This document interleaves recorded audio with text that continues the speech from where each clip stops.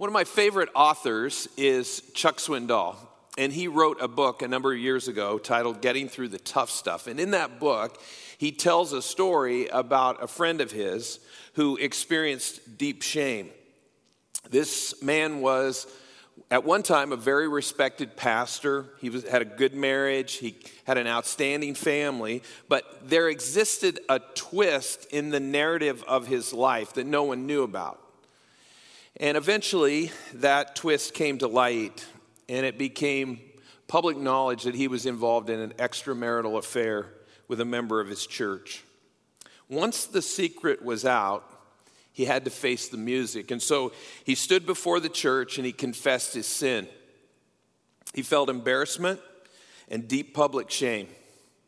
Several years later, Chuck Swindoll talked with his friend about that awful period of his life. And this is what his friend said. I don't know that I have the words to describe the shame that my family and I experienced. I found that I could negotiate my way around guilt, but I could not rationalize shame. Shame penetrates deeper than embarrassment. It cuts wider than disappointment. Its scars are ugly and often permanent. Being the lowest form of self-hatred, shame has driven many people to collapse under the burden, to retreat into a life devoid of joy, and for some to take the most drastic action, ending their life. Shame keeps a young mom chained to her emotionally traumatic past of sexual abuse at the hand of her mom's boyfriend. Shame attacks a teenager lost in a world of confusion, brought on by his inability to learn as fast as his fellow students. Shame haunts a middle-aged woman who's told by all of her friends she just needs to move on following her husband's reckless affair and their subsequent bitter divorce. Shame holds back a child born with a disability from experiencing the carefree life of school recess and field trips. And shame preoccupies a businessman every time he sees a former colleague, even though it's been years since he was fired for embezzlement. Shame is one of those hidden secrets in our soul, something we carry behind our masks, unhealed spiritual and emotional wounds that seem to scar us for life. Shame rarely shows up on the surface in most people's lives. A person may seem to have it all together, but deep down they're suffering from the relentless feeling that something is seriously wrong with them, or the past haunts them and they fear that someone will eventually find out what they did, and then everyone will know. Shame disguises itself as your true self, but it isn't. It feels like it is.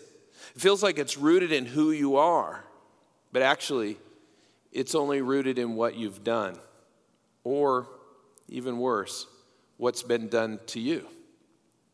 It might be a broken relationship, a secret affair, a hidden abortion, an addiction, or a promiscuous past. It could be any number of things that makes you feel like a second-class Christian. Or shame may come from something that someone else did to you. They stole your innocence, violated your trust, perpetrated abuse. It doesn't matter how long ago it was. If that wound never healed, it can feel like it happened just yesterday. And whenever it bubbles to the surface, it makes you feel like part of you is unlovable. The series we're in, this is week 4 of True Identity. The subtitle is See Yourself the Way God Sees You. Chip Ingram, who is one of the resources we've been using for this series, writes that the most important thing about each of us is how God sees you. The second most important thing is how we see ourselves. Among all the lies and fears and feelings that distort our perspective of ourselves, shame shame is potentially the most destructive. So what is shame?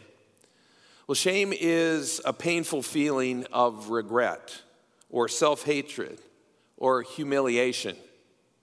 Brené Brown describes shame this way. She said, shame is the painful feeling or experience of believing we are flawed and therefore unworthy of love and belonging. It's said that a person who struggles with guilt says, I did something bad. But the person who struggles with shame says, I am bad. Shame is a full-fledged attack on an individual's identity. And however a person experiences shame, it's always debilitating. But listen to this. Shame keeps us from believing you are worthy. But if you've struggled with shame, you need to know you're not alone. You're experiencing a universal occurrence. And if there is one redeeming aspect of shame, it's that it sends us searching for a Savior, somebody to rescue you. And when you hear the gospel and you learn that it addresses our shame, our spirit responds to that because we're drawn to freedom. We know we need rescued from this crippling influence in our lives. And in Jesus we find a life-changing antidote to our deepest, most personal wounds. So what is God's plan for shame? For you and me, the shame we experience. Well, shame is powerful and debilitating, but it's not as powerful as grace. It's important to remember that. Though shame has some power, it doesn't have ultimate power. Grace has always had an answer for shame. In fact, the first time we see it in the Bible is in the Garden of Eden, where Adam and Eve tried to hide from God that they had sinned. They knew the right thing to do, but they chose to defy God, and then they tried to hide from him. They covered themselves with fig leaves and tried to ignore the problem. But God addressed their shame the same way he does today. He asked them two questions. The first was this, Genesis 3, verse 11, he says, and he said, who told you that you were naked? And in that question, he's forcing them to confront their own shame. And then he asks the second question, have you eaten from the tree that I commanded you not to eat from? Initially, Adam and Eve tried to shift blame. Adam tried to blame Eve, and Eve tried to blame the serpent. But God covered their shame, and he forgave them. And then he set them on a path of restoration with the promise of a Redeemer who would come. Do you remember what happens when we were born again? Do you remember? Listen to what Paul says in 2 Corinthians 5:17. He says, therefore, if anyone is in Christ, he is a new creature. The old things passed away. Behold, new things have come. When you're in Christ, you're a new creature. The old is passed away. New things have come. The promise to be a new creation puts our past in the past and our present and our future in a process of all things becoming new. God's plan to address shame was found in the gospel. Well, our text this morning is found in Ephesians, the first chapter. We're going to start with verse 17 if you want to follow along and turn there to get ready. In the opening verses of this first chapter of Ephesians, Paul reminds us of who we are in God's eyes and the spiritual blessings that we possess. He points out that we are loved and chosen, we are wanted, and we are adopted into God's family. We've been redeemed, and we're valuable, and we're secure, and we've been sealed by the Holy Spirit. And then Paul asks God to move these truths from the page of this letter into the hearts of the people reading the letter. So I want to read to us, for us, our text, starting with verse 17, Ephesians chapter 1, verse 17. Paul writes, I keep asking that the God of our Lord Jesus Christ, the glorious Father, may give you the spirit of wisdom and revelation, so that you may know him better. I pray that the eyes of your heart may be enlightened, in order that you may know the hope to which he has called you, the riches of his glorious inheritance in his holy people, and his incomparably great power for us who believe. That power is the same as the mighty strength he exerted when he raised Jesus from the dead and seated him at his right hand in the heavenly realms. Far above all rule and authority, power and dominion, and every name that is invoked, not only in present age, but also in the one to come. And God placed all things under his feet and appointed him to be head over everything for the church, which is his body, the fullness of him who fills everything in every way. In this text, Paul makes two life-changing requests of God. First, he asks God to give the Ephesians the spirit of wisdom and revelation. He's asking for insight and awareness for them, a glimpse of the divine plan and the power of God. It's an understanding of the deep truths of the gospel. He's asking for these aha moments from the Holy Spirit so that they can see the truth and realize this is how it applies to my sin and the shame of my past.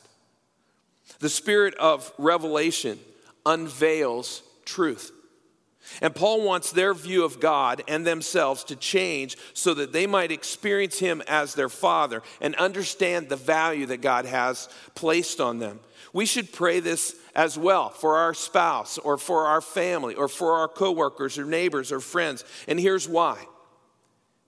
Because if they know God more deeply, all the other issues in their lives will fall in line. Well, then Paul makes a second request of God. He says, I pray that the eyes of your heart may be enlightened. God, enlighten their hearts, verse 18. That they would see things differently. That was Paul's hope. And why was that? Well, he goes on, he says, in order that they may know. And then Paul spells out three things that he wants his readers to know. If you want to see change, these are three things you should know as well. The first one is this: the hope to which he has called you. Verse 18. Paul's referencing our salvation here. The Bible talks about hope, but it's not just wishful thinking. That's not what the Bible talks about. Biblical hope is certain. It's looking forward to what is absolutely going to happen. The object of our hope hasn't happened yet, but it is already a fact. So hope is an anticipation of what we know to be true. God promises a new heaven and a new earth, and Jesus is going to return. We know those to be true. They haven't happened yet, but God has promised them. So we know them to be true. The hope to which he has called you. He wants you to know that hope. The second thing that Paul wants his readers to know is the riches of his glorious inheritance in his holy people. I found this to be really interesting. Paul's letters tell us that Jesus is the heir of all things, and we are co-heirs with him. And since Jesus stands to inherit all things, and we are co-heirs, then we also will inherit all things. That's part of what Paul means by the riches of his glorious inheritance. But there's more to it than that. We also need to understand the riches of God's inheritance in us, his holy people. Think about it this way. I have 2 daughters. They're grown, they're adult women now. And they're going to receive an inheritance from me someday. But they're also my inheritance. Watching my daughters grow, going through the ups and downs of life, and then marrying great guys and having their own homes and learning valuable lessons, becoming Christ-like in their lives. And all of that and so much more brings me tremendous joy as I watch them grow. My inheritance is the incredible blessing of what they are to me. What if that's how God sees you and me? What if we believed that we get an inheritance and we are a treasure to our Heavenly Father? Imagine God saying, "You are my treasure," and I want you to believe that. Never forget that. That's Paul's point here. He says his glorious inheritance in his holy people. That's a picture of tremendous value. When God places that in our hearts, when we understand that, it'll force shame to become a distant memory. Well, there's a third thing that Paul wanted his readers to know, and that is found in verse 19. It's his incomparably great power for us who believe. This is true because the Holy Spirit is in us when we commit to Jesus. We are filled with God's power because God actually takes residence up in our hearts. And then Paul lists 3 examples of how God's power works. The first is it's the same power that God used to raise Jesus from the dead and then seated him in the heavenly realms. Here's the deal. You and I, we have access to the very same power that brought Jesus back from the dead and then saw him ascend into heaven to sit down at the right hand of God. Same power. And then a second example of the power that Paul is talking about here is it's a power that comes because God has placed all things under Jesus' feet. Jesus has all authority. He's at the right hand of God, above all other forces at work in the universe. And that authority is part of the power that we've been given. And then thirdly, God appointed Jesus to be head over everything for the church, which is his body, the fullness of him who fills everything in every way, Paul says. Jesus' position gives us the power to win battles and to overcome obstacles. When we think, I can't break through my shame, or I'll never be able to change, I'll never be able to break free from that addiction, or I can't ever seem to get away from those temptations.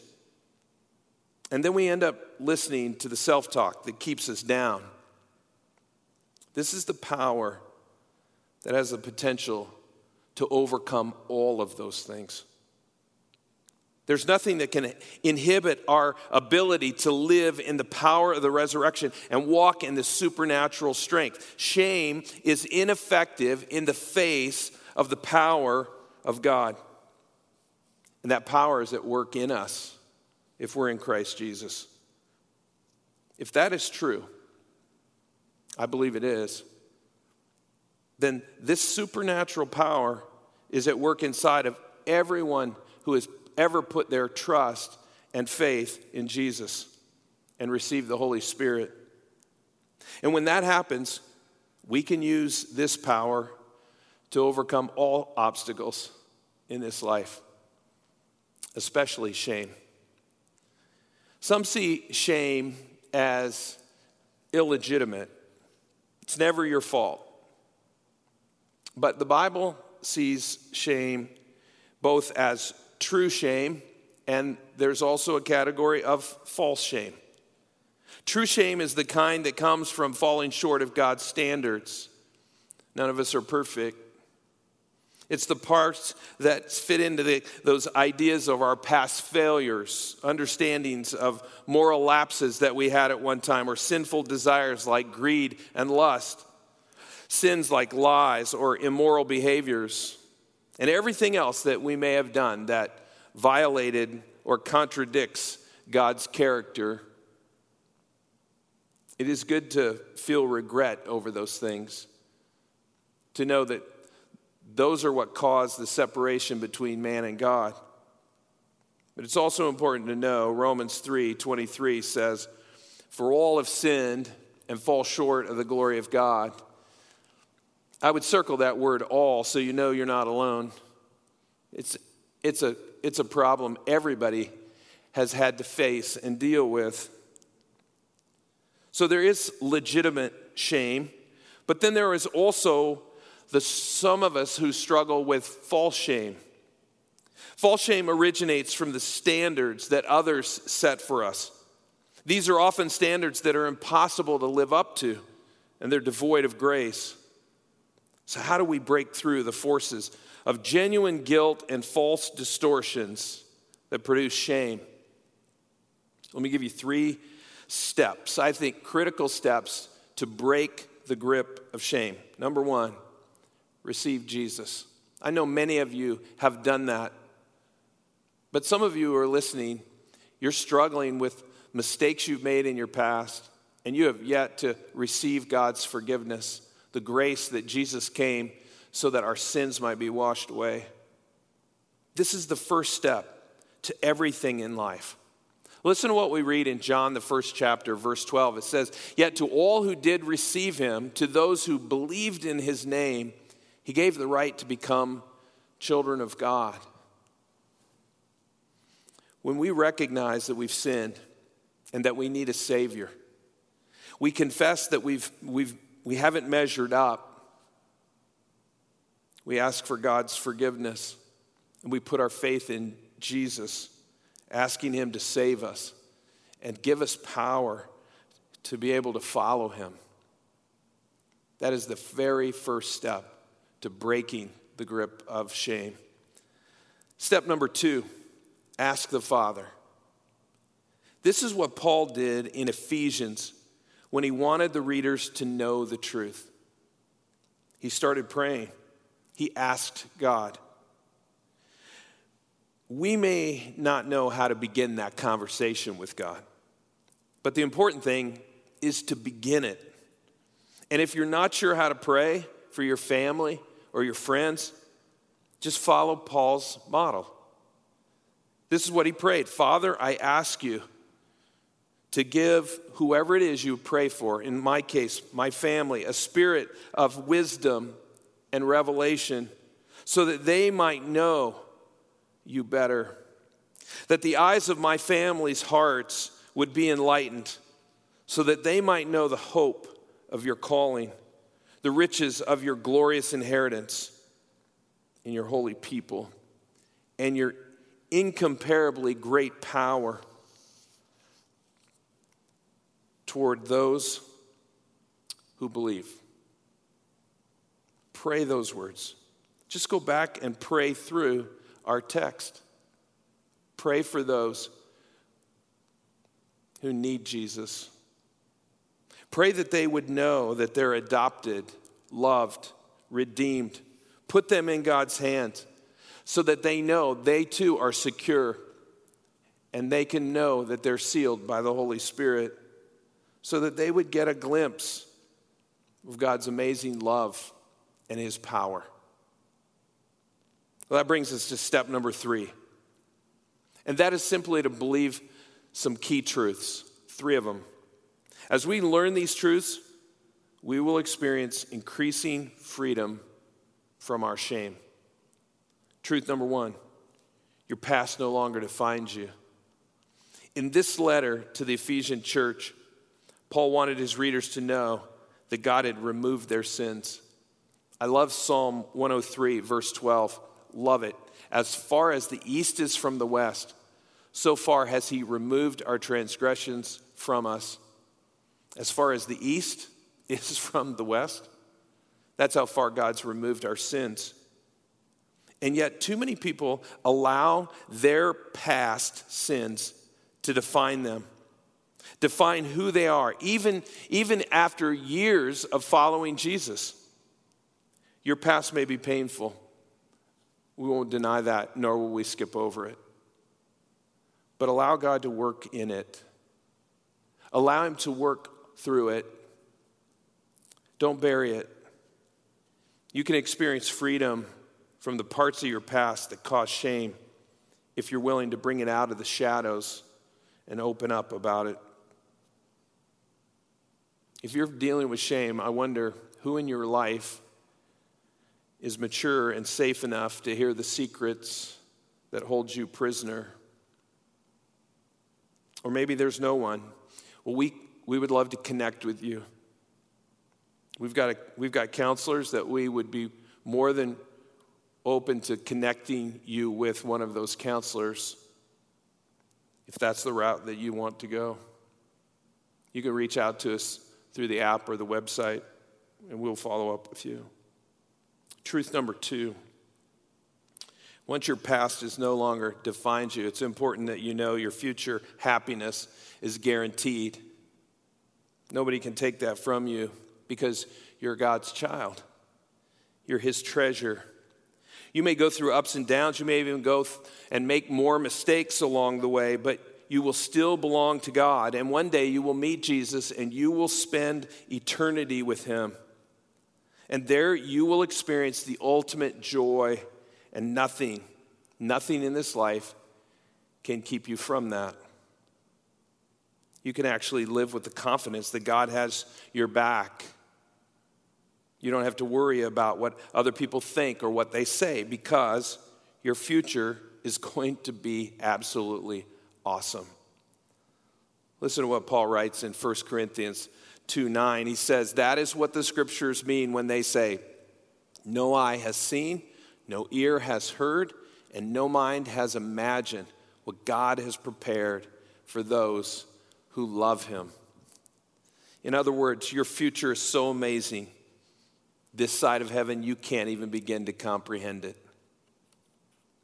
If you're filled with anxiety about the future, I want you to just lift your eyes up toward heaven. Everything in this life, all the concerns that you have, it's important to note, they're just temporary. But your future, it's eternal. You'll still face storms in this life, but none of them can touch the future that God has promised you. Well, that brings us to truth number 3. You have inconceivable power from God to meet all your challenges and opportunities. This truth summarizes the rest of Paul's prayer, verses 19 through 23, where he talks about the power of God. We just spent some time walking through that.